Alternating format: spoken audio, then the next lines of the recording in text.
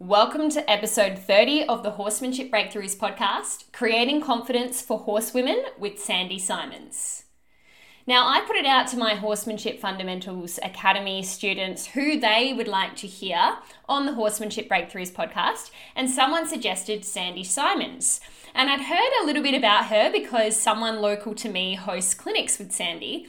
So I did a little bit more research and found out a bit about her and thought, yes, that would be amazing. It would be amazing to have Sandy on the podcast. And so I arranged it, and I'm really excited to share this episode with you.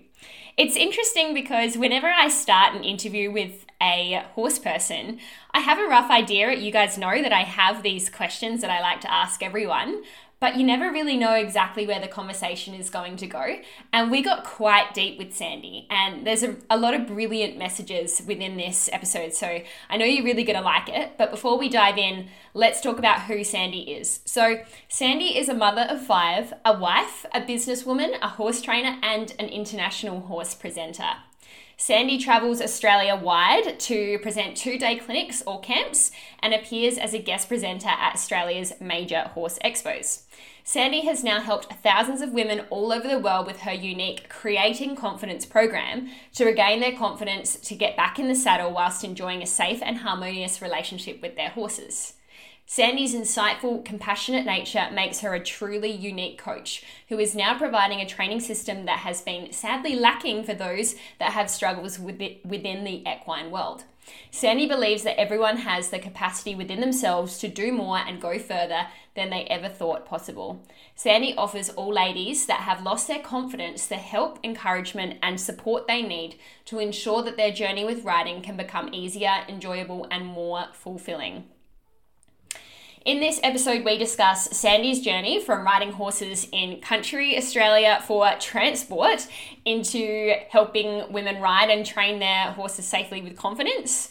We talk about Sandy's own personal struggle with fear and a lack of confidence riding horses after becoming a mother, which I know a lot of people go through the same sort of journey. So I think it's going to be really relatable, some of the things she talks about in today's episode.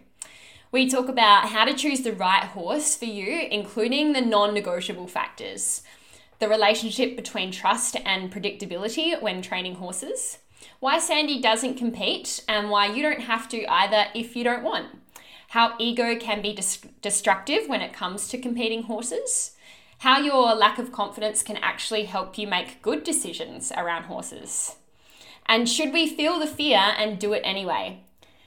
We talk about Sandy's really cool book analogy. You guys know that I love my analogies when it comes to training humans and humans learning about horses. So I really think you're going to like this book analogy that she uses. We talk about wild versus domesticated horses in training, the physical, mental, and spiritual aspects of a horse, dealing with negative feedback and judgment in the horse industry, which we all have to face at some stage. And we talk about so much more. So let's dive into the episode. Welcome to the Horsemanship Breakthroughs podcast, a source for riding and training insights with the goal of helping your horse be a light, happy, and willing partner.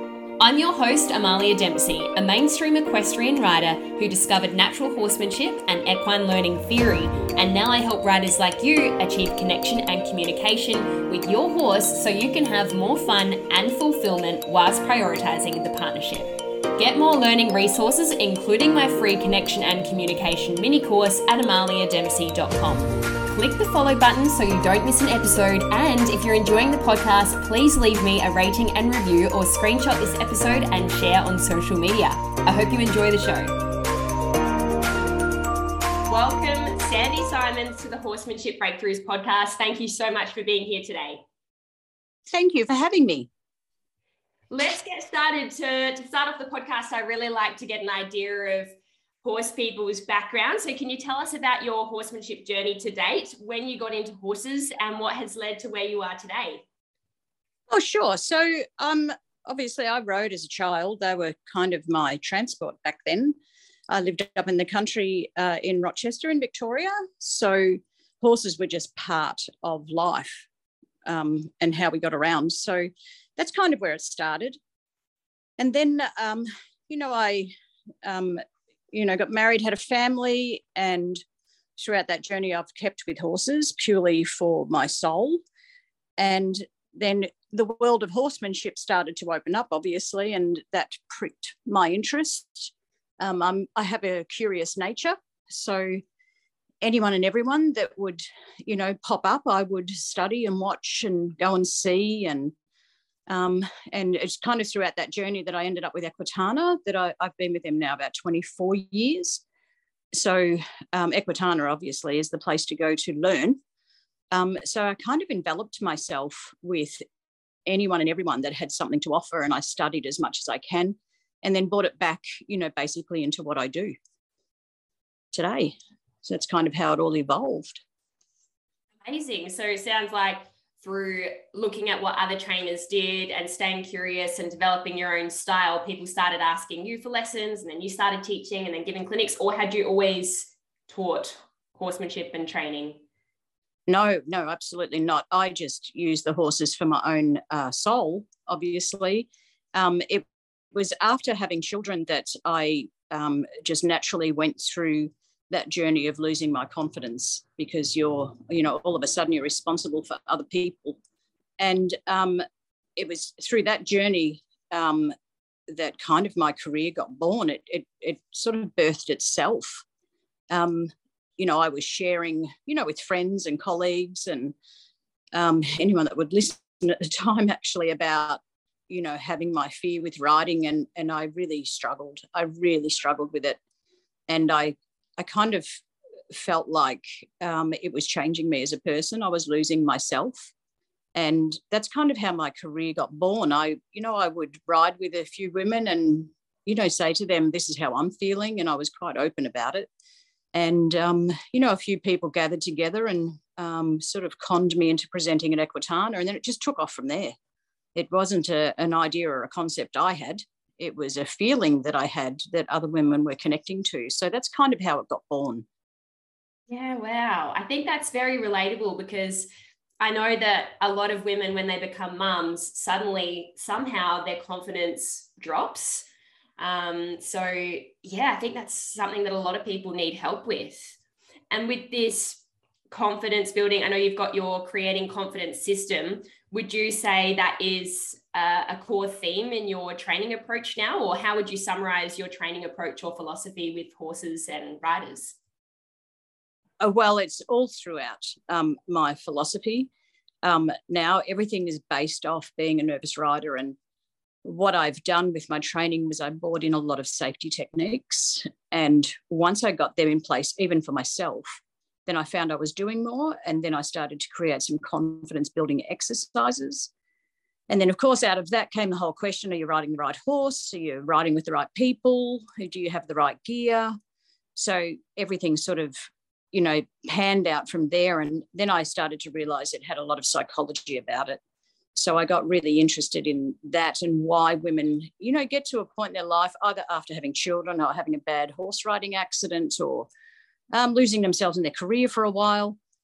I really got interested in why does this happen to women? Because I've seen, throughout my whole life, it doesn't really happen to men. There is a minority, but not a majority. But with women, it seems to be a majority. So I looked at the psychology of it and how and why we get lost. And then, of course, the horses in our life, especially women, is the one time in our life that we are actually selfish, because women aren't really selfish by nature. So when we actually do give ourselves permission to have that and it doesn't go right, it's quite devastating. It's actually quite devastating, because it's the only time we allow ourselves to be selfish and have something for ourselves. So it has a compounded effect, on us emotionally. So I picked up on that and then studied that and then added that into my philosophy, and it just took off. And it just, booked 12 months ahead now, and it's just crazy, but I love it. I absolutely love it. That is awesome. And it must be so rewarding helping women overcome their fear, gain confidence, and to be able to do something for themselves when, as you say, it's not really natural for women to have selfish kind of hobbies. No, it goes against most women's nature. Once we have children, everything becomes about them, and we kind of forget ourselves, especially when they're young. All of our energy and time and efforts put into them, and you kind of lose. I think you lose a bit of your identity. You kind of forget what you loved, and you put everything on the back burner, thinking, I'll do that soon. Once they get to school, I'll do that, and then once they leave school, I'll do that. So, it's natural for women to put themselves second. I'm proud of women that don't. I'm really proud of women that don't. But there is a lot of us that just get overwhelmed, with raising families and running households. And a lot of women now work as well as doing children and households. So, it's a bit of it's a really complex situation to get into. Yeah. But, what is important is when we do spend time with our horses, that it is fulfilling and joyful and rewarding, not dangerous or scary or, your anxiety lifts all the time. So a lot of it's about having the right horse as well. Do you think that's why some women give up horses at that stage in their life? Because they try and prioritize the time with their horse, things don't go to plan, and then they go, well, it's just not even worth it? Well, a lot of women do give up. And sometimes it is just a case of having the wrong horse or having the wrong training system, having the wrong coach. Mm-hmm. There's lots of reasons why women give up. But usually by the time they get to a clinic of mine, they're on that border of where they think, you're my last hope. You're my last hope. And sometimes the answer is quite simple. It's really quite simple. It's just adjusting stuff so they feel safer. Or sometimes it's adjusting the horse into better behaviour. Yeah. Yeah. And what advice would you have for people around selecting the right horse for them? That is so complex. Yeah. So complex. My first word of advice is never, ever buy based off emotion. Ever. Don't ever buy based off emotion. And get the right people around you that will look at it with clear vision, really clear vision, and ask the right questions. I've actually got a buying spreadsheet with heaps of questions on what to ask the person that's selling them. And there's a lot of boxes you need to tick. And, when you buy a horse, some things are negotiable and some things aren't. Yeah. Negotiable can be colour, can be size. Yep. But disposition's not. You have to have a horse that is calm by nature, experienced, and can look after you when you can't.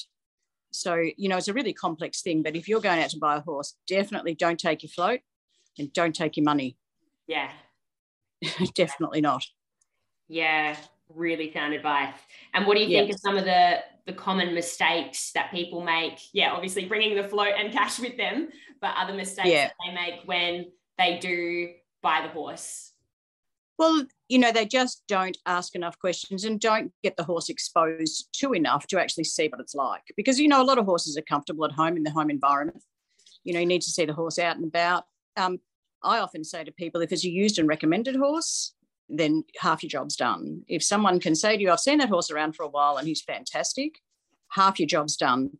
Never buy sight unseen. I've been known to do that myself, and luckily for me, it's worked out, but my priority is not to. But any horse I've ever bought sight unseen has come highly recommended by another trainer whom I trust. So I think you've got to ask the right questions and you've got to see the right things, and you've got to take your time. And if a seller's out there that is genuine with their horse, they won't mind if you come back half a dozen times.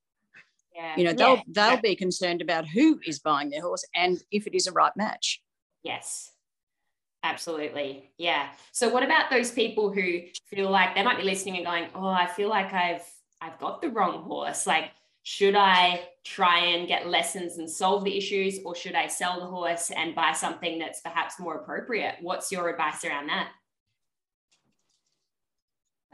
If you do end up with the wrong horse, again, there's such a variation of that. What is wrong? Yeah. What I do know with most women that come to my clinics, if they've had a fall off the horse, if the horse has hurt them, then their trust is broken. Yep. And it doesn't matter what they do, they will still always ride the horse expecting that. And most of the time they'll carry some PTSD about it. So if you've got a horse that you think is wrong and you have had a fall off it, then it is wrong. It's just part and parcel of it. You need to move on to something that you don't have a history with But there also could be, women, I have a lot of women that come here and say, well, he's just not relaxed enough, or, he doesn't feel all that safe to ride, or I don't feel like he's listening to me. All that stuff's negotiable. That's just applying more training and getting the horse to think with you. That's where I do a lot of liberty training, so that we get a connection and trust and relationship with the horse. And then that obviously feeds over into your riding and your groundwork. So there's some things that are negotiable, but usually by the time someone's fallen off their horse, the trust is broken. And women need trust. They really need trust. They need to know that their horse is predictable, because that in turn helps you feel more confident. If your horse is unpredictable, that puts you in a fear state naturally anyway. Yeah. Yeah, it's almost the same with humans, right? If someone's unpredictable, unreliable, we can't really trust them. That's exactly right. Exactly. And I often refer to it as like raising children. There's some things that you might let go by, but there's other things that you just have to stand up for yourself and say, I've asked you to do that, and I've asked you too many times. I'm now going to tell you to do it. Yeah. And that can sometimes come into your horse training. Yeah. What sort of things do you think are non-negotiable when it comes to training horses? Bucking, bolting, and rearing. Yeah. They're not negotiables. Yeah. Yep.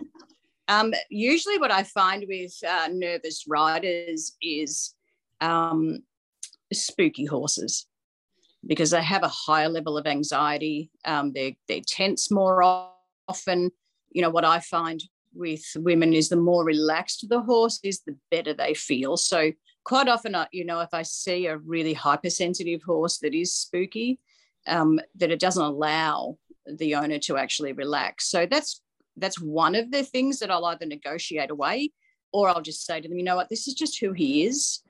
There's no excuse for spooking. That comes down to your training, but your horse is just hypersensitive. That's just who he is by nature.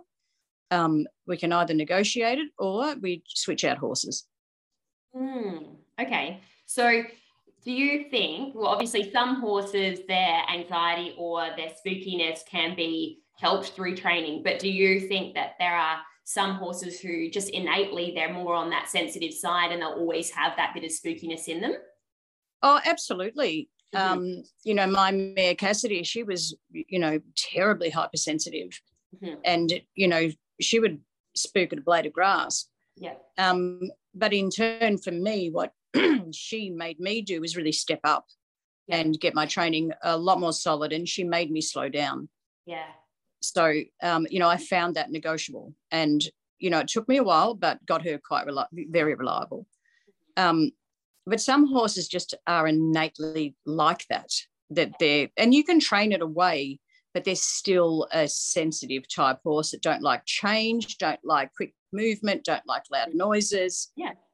They're just innately like that. And, it's really up to the skill set of the owner. Are you prepared to put in the time and effort and energy to keep it there, or do you want a more laid back type? So it's a real personal journey and a personal question of what do they want to do. Yeah. And again, I think it's sort of like humans, some are just naturally more anxious, more on edge. And yes, you can do things to help that, but that's going to always be a part of their personality. So yeah, it's like you say, I think those horses can still have a good life with someone who is willing to put in the work, but perhaps more suited to someone who's open to that and confident with that type of horse. Oh, absolutely. And, we're all busy in life. Everyone is busy. They've either got careers, jobs, families, we're all busy. And unless you're a professional horse trainer that can get to them every day, a lot of us are weekend warriors. So, a hypersensitive horse, needs that connection every day, needs to be trained every day, or at least 3 days a week. And sometimes our lifestyle just can't fit the horse. Yeah. And, I like, the type of horse that it doesn't matter if I ride once a week, once a month. It just doesn't matter that the horse is just rock solid and reliable. And, they're a specific type of horse, but they are out there. They are out there. Yeah. I think that should give people some hope. We've gone on a bit of a tangent, but going back to my questions, could you tell us what has been your happiest horse memory? Oh, my happiest horse. I've got hundreds. I've got absolutely hundreds. Lucky you. Yeah. I think my happiest horse memory was when I retired Bowen Cassidy at Equitana, and they were honoured. And I think that was my proudest moment, my most proudest moment. They're now retired out in the back paddock, and they've worked professionally with me throughout their whole life. They're 26, 27 now, and 24. Yeah. That was probably my most proudest moment, knowing that I'd had them all their lives, and they just shared, my career with me. Yeah. They were my best friends. So that was probably my proudest moment. Can you tell us what you have achieved with those horses that made that moment so special? Well, I'm not a competitive person by nature, so competition's out. Plus I work, most weekends. So competition, it's just not in me. It's just not something I care for. Yeah. I think, overall with those two, it was the development of my Liberty training and what they could offer me. And it was Bowen and Cassidy together that showed me more of what I could do. They actually helped me excel, and they helped me get very, very curious and find out stuff that I never knew I could achieve. That they helped me find that. So they were both challenging in their own ways, but both, beautiful, and both polar opposites, absolute polar opposites. So I think what they did was helped me find me as I don't call myself a horse trainer, because I don't care for the label, and two, I don't care for all the hard work that goes with it. I'm just really I'm like everybody else. I'm just a mum that rides, really. But they helped me find me. So that's probably, something I'll always cherish, actually. I'll always cherish it. So beautiful. And on the note of competing, I think that a lot of women feel the pressure to compete, whether that's like to prove to themselves that they can do it, or to prove to others that there's the reason why they've got horses. What would you say to women who feel that pressure but secretly deep down don't actually want to compete? There is no ribbon or trophy that you can win that will validate who you are or your relationship with your horse. And on that one day, it's only one person's opinion. What's important is your relationship with your horse. And, I tell everybody, go out and compete and just try and be better with your horse than you were yesterday. But there is no trophy out there that can hold a testament to your relationship you have with your horse. And that's what it's about. It's about sharing that journey with your horse and looking to be better than you were yesterday. But, competition can bring out the worst in people. It really can.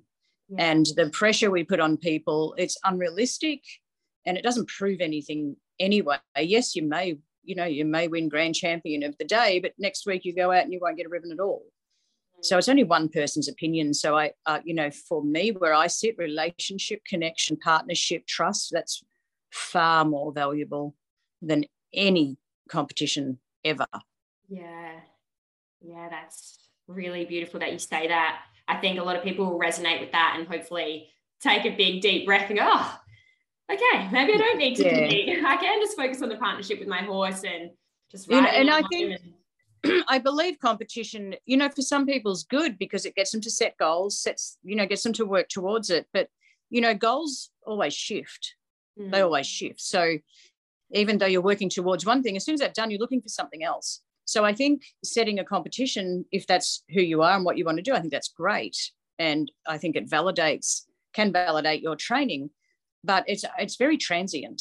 It's really, really transient. So I think it comes back down to the relationship you have with your horse. And it's all about what you value. What do you value with your horse? Is it the relationship and partnership that you have, or is it winning the best of the best that you can? I think competition can bring out the worst in people. And that's really sad, because the horse is the star. That's who the star is of that competition. It's the horse. It's not the human. Yeah. And I think if you're the sort of person who wants to compete, the real art in that would be competing without letting your ego take over, without letting that pressure change the way you are with your horse, and really still focusing on that partnership. I think that would be a really awesome way to compete. That's my goal anyway. Yeah. And I just think that ego can be very, very destructive. And unfortunately, a lot of people that are out there in the competition arena that do have it unaware of how bad it is or how it can get out of control. And I find that quite sad, really. Ego doesn't serve anything, and we all need some form of ego, whether it's inferior or superior ego. We need some form of it, but it needs to be in check. And unfortunately, ego is driven by validation of others. Yeah. And, you will not ever be liked by everybody or every judge. That's just the way it is. And you've got to be content, to walk away in those bad competitions where things didn't go right or you didn't win, and still be grateful that your horse is with you. And ego can sometimes take that away. And that's the part of competition I don't like. And I don't, ego can be really, really destructive, and I don't like seeing it. What does it, like when you talk about ego being destructive, what does it manifest as? Like, what do you see that doing in a competition environment or in any environment? What can it turn into? When people, run in high ego, they put themselves first and the horse second. Yeah. And that's not fair. The horse is out there doing his very best with the information given to him at that time. And people have put a lot of pressure on themselves to get out and win because, again, they want validation. So, it quite often I will see people walk out that haven't won and they'll blame the horse.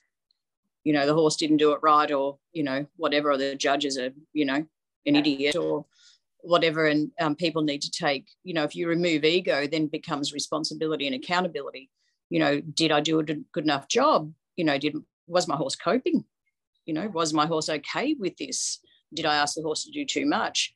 And it's common knowledge. If you didn't have it before the show, you won't find it there. So if your horse wasn't working well before you got there, he's not going to go well at the show. So it's all about, being there for your horse, and don't put yourself first and don't self-serve over it. Yeah, it reminds me of the quote, you don't rise to the occasion, you fall to the level of your preparation. So, yep, that's so true. Yeah, we don't expect our horses to perform better than they do at home. It's like you're probably only going to get a percentage of what you get at home. Exactly. Absolutely. Sandy, it sounds like you absolutely love your job, but I'm really curious to know, if you could have anyone else's job or career in the world, what would you do? What would I do? I'm a servant by nature in life. So if I had to have another job, I think I would, as a child, I already had it pre-made in my head. I was going to be a policewoman. But, not to go out and be a traffic cop, but I would have loved to have been in a position where I could help abused women, abused children, that sort of thing. I had that in my head, and then, of course, I didn't follow through, had kids, so on. But I really admire the people out there that are dealing with those things. They're the real heroes in life, like our nurses and doctors. And, I think there's a lot more heroes out there. Horse trainers, definitely. I don't believe they are heroes of our world. I think the people out there that are really doing something to help other people in real dire straits. I think, that's where I could see myself. If I had to rewrite my life, that's where I could see myself going, helping other women. Yeah. So you've always been the sort of person who just really loves to help other people. Yeah, I just, I really care. I just really care. I had a clinic here on the weekend, and a lady lost her husband. She's in her 30s, and she lost her husband due to a workplace accident 3 years ago, 2 little kids. And she hasn't ridden since then because that was their journey with her husband. And I got her out on my horse, and she cried most of the afternoon riding the horse. But she walked away and she said, it's the best day I've had since I lost my husband. And I'm like, that's what life's about. This is real. This is what it's meant to be. I put her on a safe horse, safe environment, nurtured her, and she couldn't have hugged me enough when she left. Most beautiful woman. And she was just lost in her grief. God bless. Yeah. Tears in my eyes as well. Yeah. But that's real stuff. That's real stuff. I had a lady about 15, 20 years ago come to a clinic, and, I met her at the clinic. She was just a fence sitter, lovely woman, but I took the time to talk and get to know her. And a week later, I got a letter off her, and she said, "You've saved my life." Wow. She said that day leaving the clinic, I had planned to drive into a tree. She had planned her suicide. Yeah. She just said, "You took the time and you heard me and you listened and you just sat and you just held space." And I felt really important for the first time in a long time. And, it was a fleeting, I probably spent maybe an hour with her spasmodically over the day, but acknowledged her, listened to her. And I'm like, that's real stuff. That's the power of the horse. That's not the power of me. That's the power of the horse. Wow. That's incredible. And I'm still beautiful friends with her. I've kept her in my life. She's just gorgeous. And she's now really successful. She's a dog trainer. She's really, really successful. And I adore her. Absolutely adore her. Wow, there you go. It's just so interesting that, you probably didn't think, talking to her that day, that all of that was going on deep down. And just by listening to her and giving her that time and holding that space for her, you literally saved her life. Yeah, it's funny, when she walked in, there was probably 30 people sitting there that morning when we had a chat. And when she walked in, I just felt something. Felt something. Yeah. What was it that you felt? Don't know. I just thought, I need to know this woman. Yeah. I quite often will get that feeling. I'm like, oh, you're a keeper. You're a keeper. We'll keep you in my life. And, I've gathered so many beautiful friends over the years. I'm really blessed, really, really blessed. I love it. You just never really know what battles people are going through. We only see that surface level. We make snap judgments, but everyone really is going through their own battles that we have no idea about. Absolutely. Absolutely. And we've always got to be conscious of that. Always got to be conscious of that. Yeah. Never, ever form judgment, never criticize, just sit and let people be. Just sit. Sometimes all women need is just for you to sit with them and just chat about anything. They just, I think, through our clinics, a lot of people will say to me, I felt very safe. I felt emotionally very safe. And, that's an absolute blessing for women to do that, because, some days life sucks. Yeah. And we just get so busy, we lose ourselves. And, to have just a brief moment on a weekend of where you felt whole and peaceful, that's just, it's a gift. It's a gift they give themselves. And I always say to women, I'm in awe of you, because you've packed your horse up, you've driven the float, you've got here all on your own. You don't know where you were going. You didn't know who I am. Yeah. You didn't know what was in front of you, but how brave you already are just to get here. Yeah. And when they think about it like that, they start getting proud of themselves. They're like, oh yeah, I did. That's really cool. Yeah. Yeah. And then they start to see themselves again, and it's wonderful. And, I've got a lot of women too that, come along to the clinics that just want to keep progressing with their training, because they've, I don't think we ever cure our fear around horses or our loss of confidence, but we deal with it better. I think personally, it's one of my greatest qualities. And I don't care to get rid of my fear or my loss of confidence, because it helps me make really good decisions. And I don't feel at any stage I need to go out and prove anything to anybody. I just want to ride safely. That's all I want, just to ride safely and walk away. As soon as we lose our confidence, we immediately lose our joy. Yeah. So to come back after a lovely, safe ride, having a really good time, I feel joyful, and that's what fills my soul, and it makes me want to do it again. But I did many, many years petrified before I went out. When I got back, I put the pressure on. I'm like, oh my God, I have to do that again. Oh no. So I was learning to dislike it because I'd lost my joy in it. Wow. Yeah. That's so interesting. Yeah. I think, you're right, because if people aren't feeling confident, then they can't enjoy themselves. They're just spending the whole time making themselves do things that they're actually fearful of doing. Yeah. And, I I often say to everybody, it's not a prerequisite in life. You don't have to do it.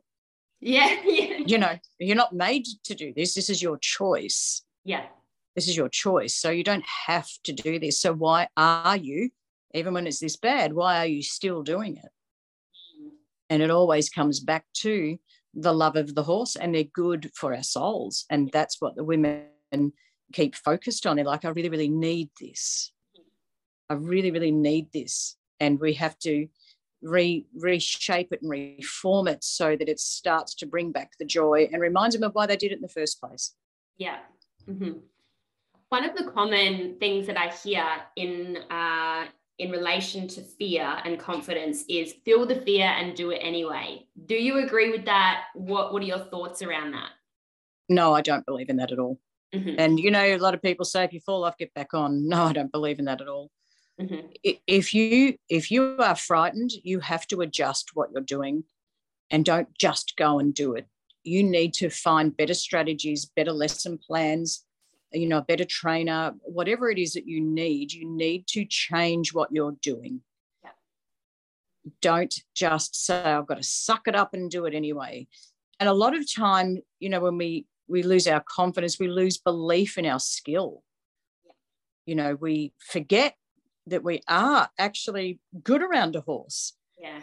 So as soon as you start applying lesson plans that relax the horse and control the horse, then women start to discover their own skill. Yeah. And then you build that. And I say to everybody, don't fight your fear, raise your skill.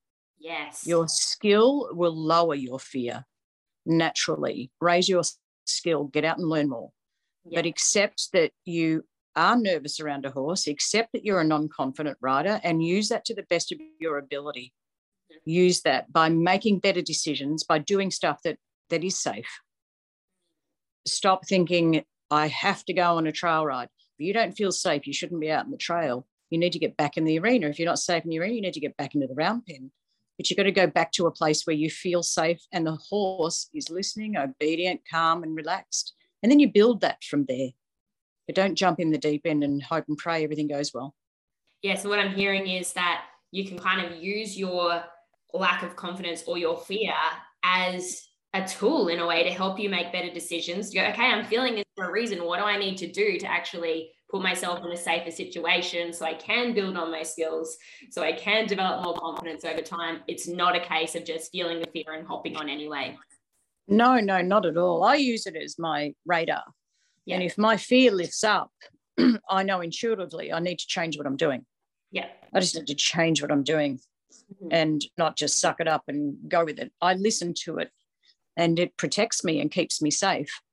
Yeah. But the other side to it too is if I believe that I can just get rid of my fear and just ride anyway, then I'm riding with ego, and that's just as dangerous. Yeah. It's just as dangerous. If you're riding with ego, you're not listening to the horse, you're self-serving. So, you know, I want a healthy level of fear and I want a healthy level of skill, and I keep them manageable so they're basically on an even keel. It's really interesting because I think right from the start, kids are taught if you fall off, you just hop back on. Yeah. Haven't we all? He just needs a good old wet saddle blanket, that horse. Don't know what your problem is. Yeah. You know, unfortunately, when I first came out, I feel like I come out of the closet.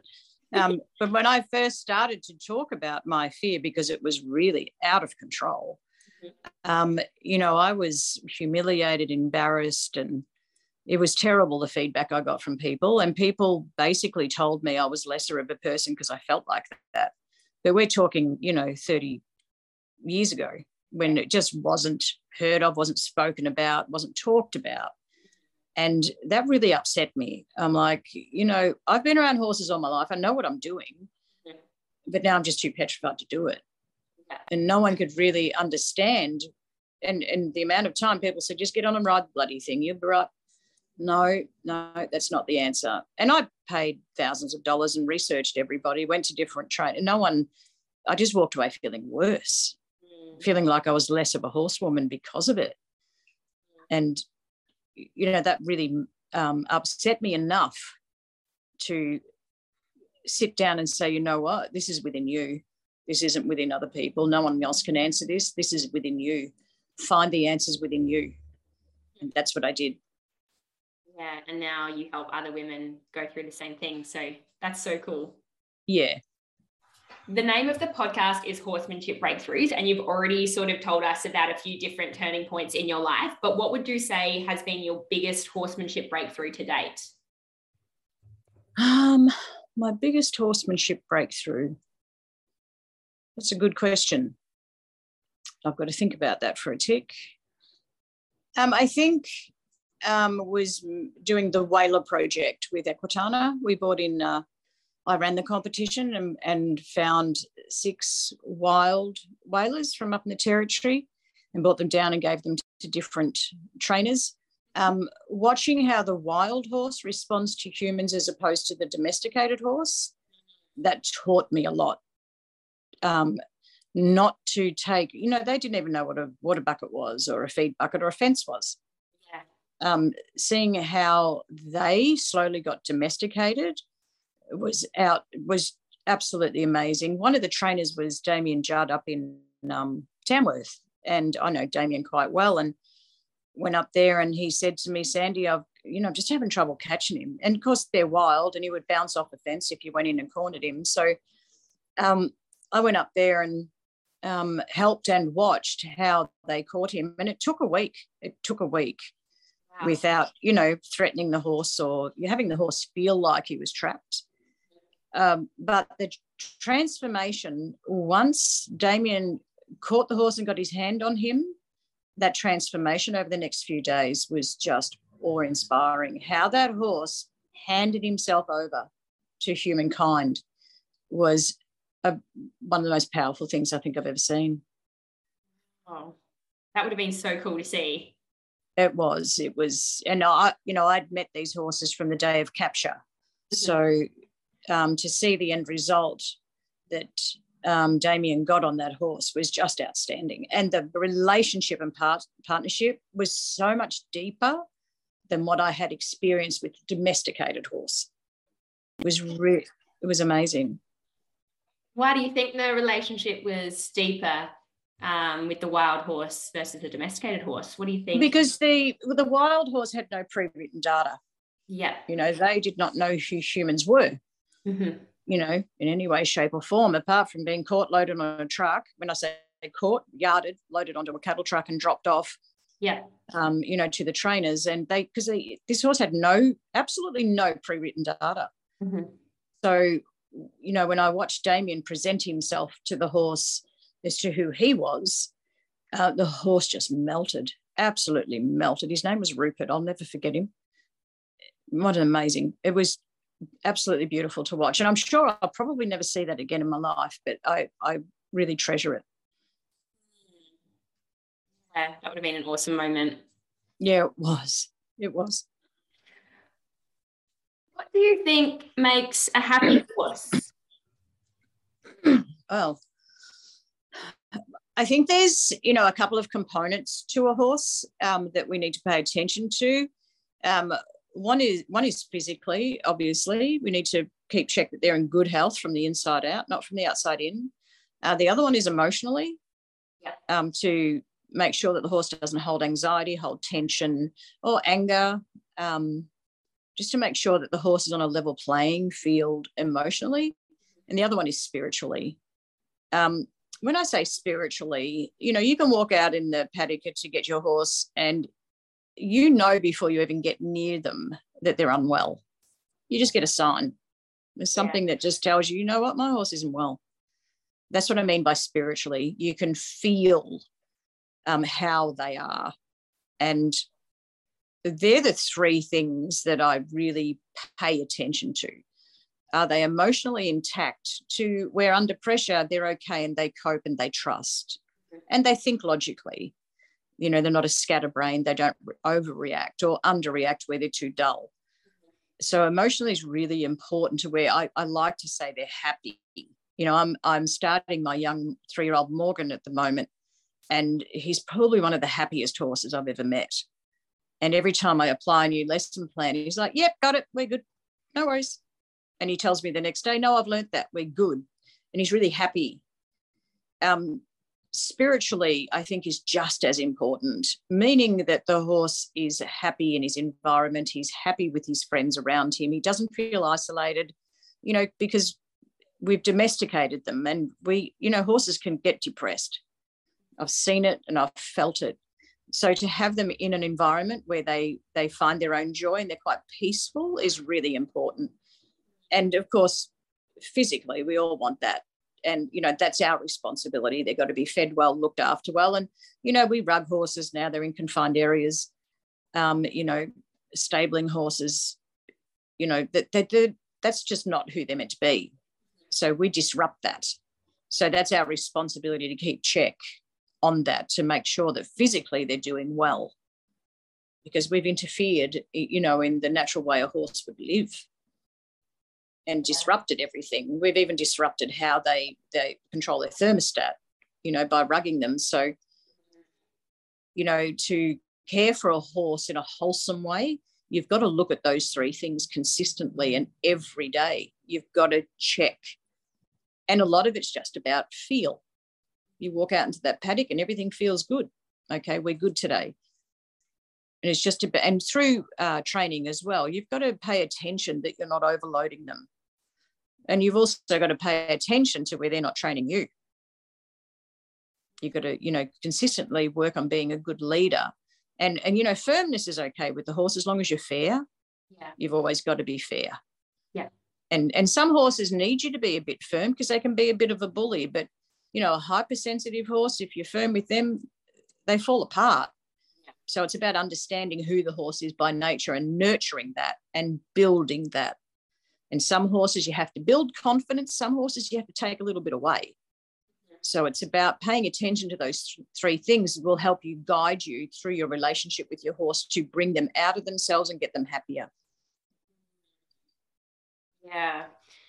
A few times now you've mentioned lesson plans, and it's not something I've heard other trainers talk about. Can you tell us what you mean by that?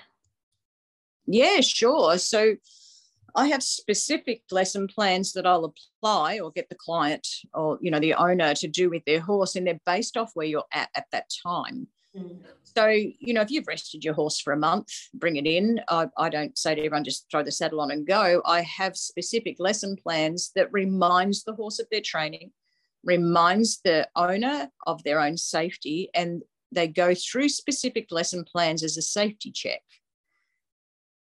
Now, if you're riding your horse, consistently and in work, I've got specific lesson plans to educate the horse so that you're raising the skill level of the horse.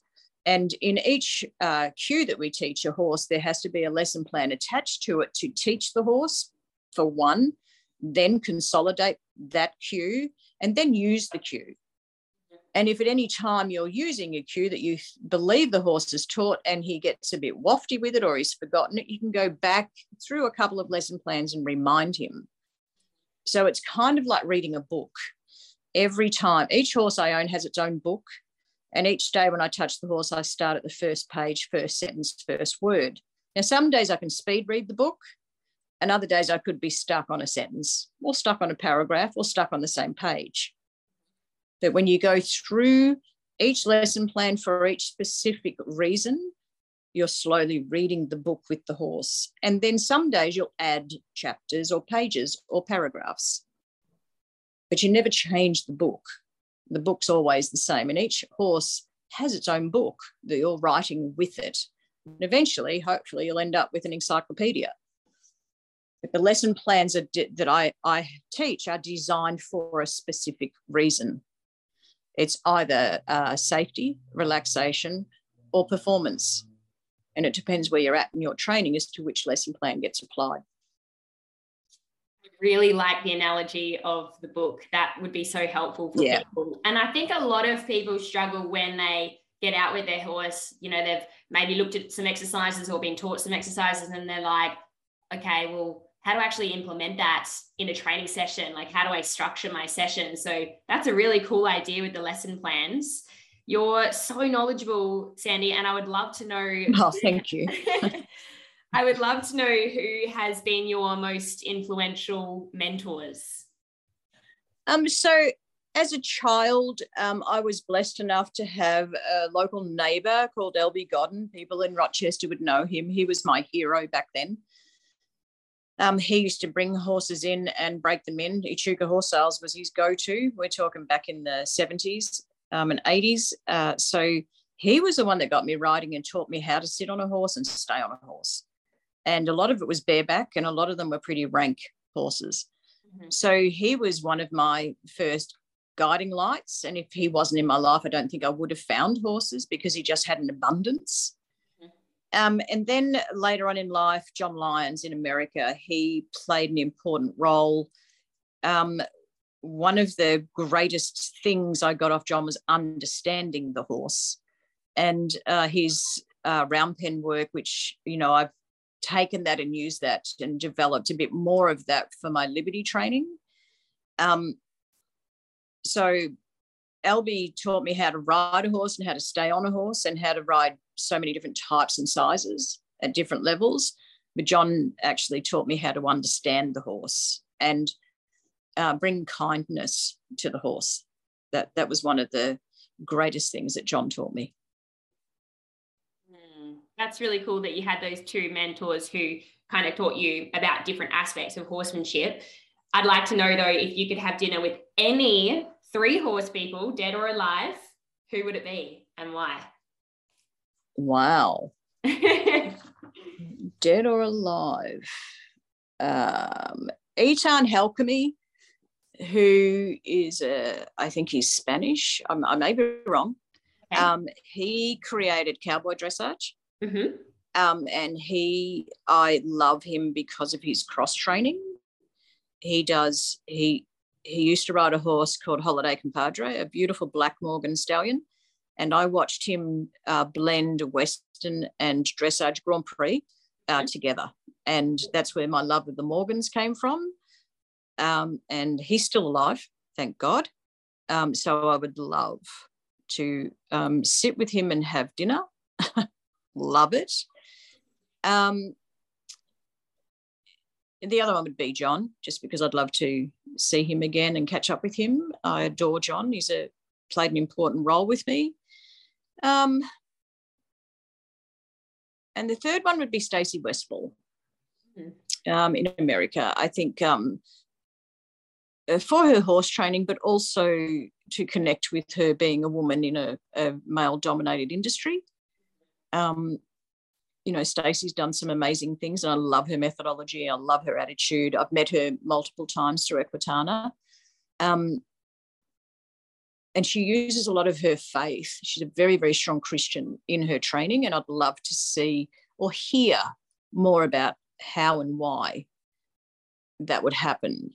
So Eitan to understand more of the cross training, John, because I adore him and I'd love to catch up, and Stacey to just as a woman in a male-dominated industry. So they're the 3.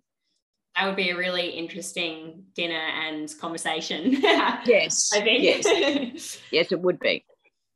And do you have any favourite horse books, podcasts, or resources? Everyone loves Google. Everyone loves Google and YouTube. So no, not really. Not really. Isn't that interesting? I think I own every book that was ever printed on horses, and I think I own every DVD that was ever put out on horses. Yeah. No, not really. I'm the sort of learner that has to go and see it, touch it, feel it, do it. That's the kind of person I am. I've never been, I love reading, but I don't do a lot of it, but I can't learn by reading. Yeah. That's just not my nature. Yeah. I learn from the horse more so than anywhere else. Mm-hmm. So going out, seeing, touching and doing is how I learn, rather than watching or reading. Most of the time I pass out when I read. I fall asleep. I just fall asleep. I've just never been able to retain, I was never really good at school because a lot of it was about reading. I just was disinterested in reading to learn. I like reading as a good novel. That's different. But to read to learn, it never connected with me. I actually have to go out, see, do and touch and feel. That's how I learn. And I think even if you are someone who does learn from reading or watching, you still need to actually go out and apply that and practice and have that experience, because we all know you can't learn how to ride or train a horse just by doing the reading part. Like you actually have to put the hours in. Yeah, exactly. And I've, I've published a fair few training books, and I've got training DVDs and online school, that sort of thing. And I say to everyone, good luck, good luck, because it never worked for me, but they say it works for them. So, I think everyone's different in how they learn, but I'm a very tactile learner, have always been a tactile learner. Yeah.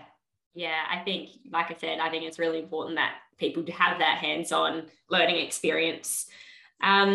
What advice would you give a 12-year-old aspiring to be like you? First of all, you're not going to be a millionaire. Yeah. That's written in stone. Mainly, really just follow your dreams. If it's inside of you and you can't see yourself doing anything else, and go out and do it. Go out and do it, and always keep an open mind and don't be judgmental. Keep an open mind and don't be judgmental. Everybody has something to offer you. And I'm always of the opinion, if I create an opinion of someone, then I need to prove myself to be better. And I don't care for that. I don't care to prove anything to anybody. So, don't form judgment. Don't criticize others. People are doing the very best they can at that time. I really believe that kindness has got lost in the horse industry. That's why I like Equitana, because it brings everybody together. Yeah. And we, especially being a woman in the male-dominant industry, I've had more criticism put on me, more judgments put on me. You're not out there winning. You're not out there. I don't plaster myself on Facebook writing. I don't care for it. I just don't care for it. It's not what I value. So you have to have a bit of a shield of armor to go out there in the horse industry and let those comments roll off your back. You just got to let them roll off your back and know that you're doing your very best. So follow your dreams. Get the right people around you to help you, but follow your dreams. Yeah, I think there is a lot of judgment in the horse industry in general, and maybe just in general in terms of social media has made it easier for people to speak freely about their judgments and their opinions about things that they don't like. So how do you deal with negative feedback or judgment in the horse industry? And what would you say to others who are maybe struggling with that? I always say to myself, for me to listen to an opinion, first I must care. Yeah. So I love opinions, but I love them to come from people that I trust and that I know have got my best interest.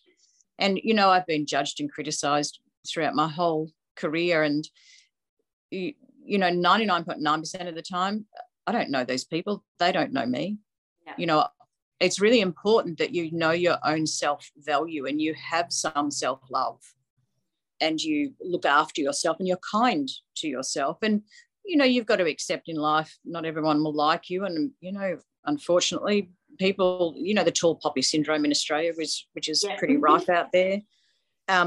What I can control in my life is what I do and what I give. That's what I can control. I can't control the rest. So I'm the one that has to sleep well at night. Yeah. That's up to me. So I need to know that I'm doing my very best on that day at that time. I have to be conscious that I'm giving my very, very, very best to the horse and to the client all the time. And I focus on that. Every clinic that I do, that is my pure focus. And I don't emotionally, physically, spiritually come away from that until I finish work. And I always ask myself at the end of the clinic, did I give my best? Could I have done things any better? And I ask everybody, if you've got something you're not happy with, I'm the one that wants to hear it because I want to be better. Yeah, that's really humble. And I think that just shows that you're the sort of person who always does want to give their best in a way that can help the person and horse in front of you. What is the one message you would like our listeners to know or hear from today's interview? It's been a great chat so far. I'm sure people are getting a lot out of today's conversation, but if there was just one thing you would want them to take away from today, what would it be? Be kind.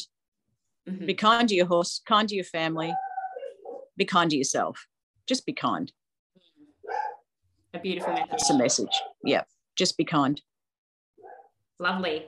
And where can our listeners find out more about you and what you offer? Well, obviously, good old Facebook. Yeah. Good old Facebook, sandysimonstraining.com.au. I've got an online school. You know, people aren't hard to find it nowadays.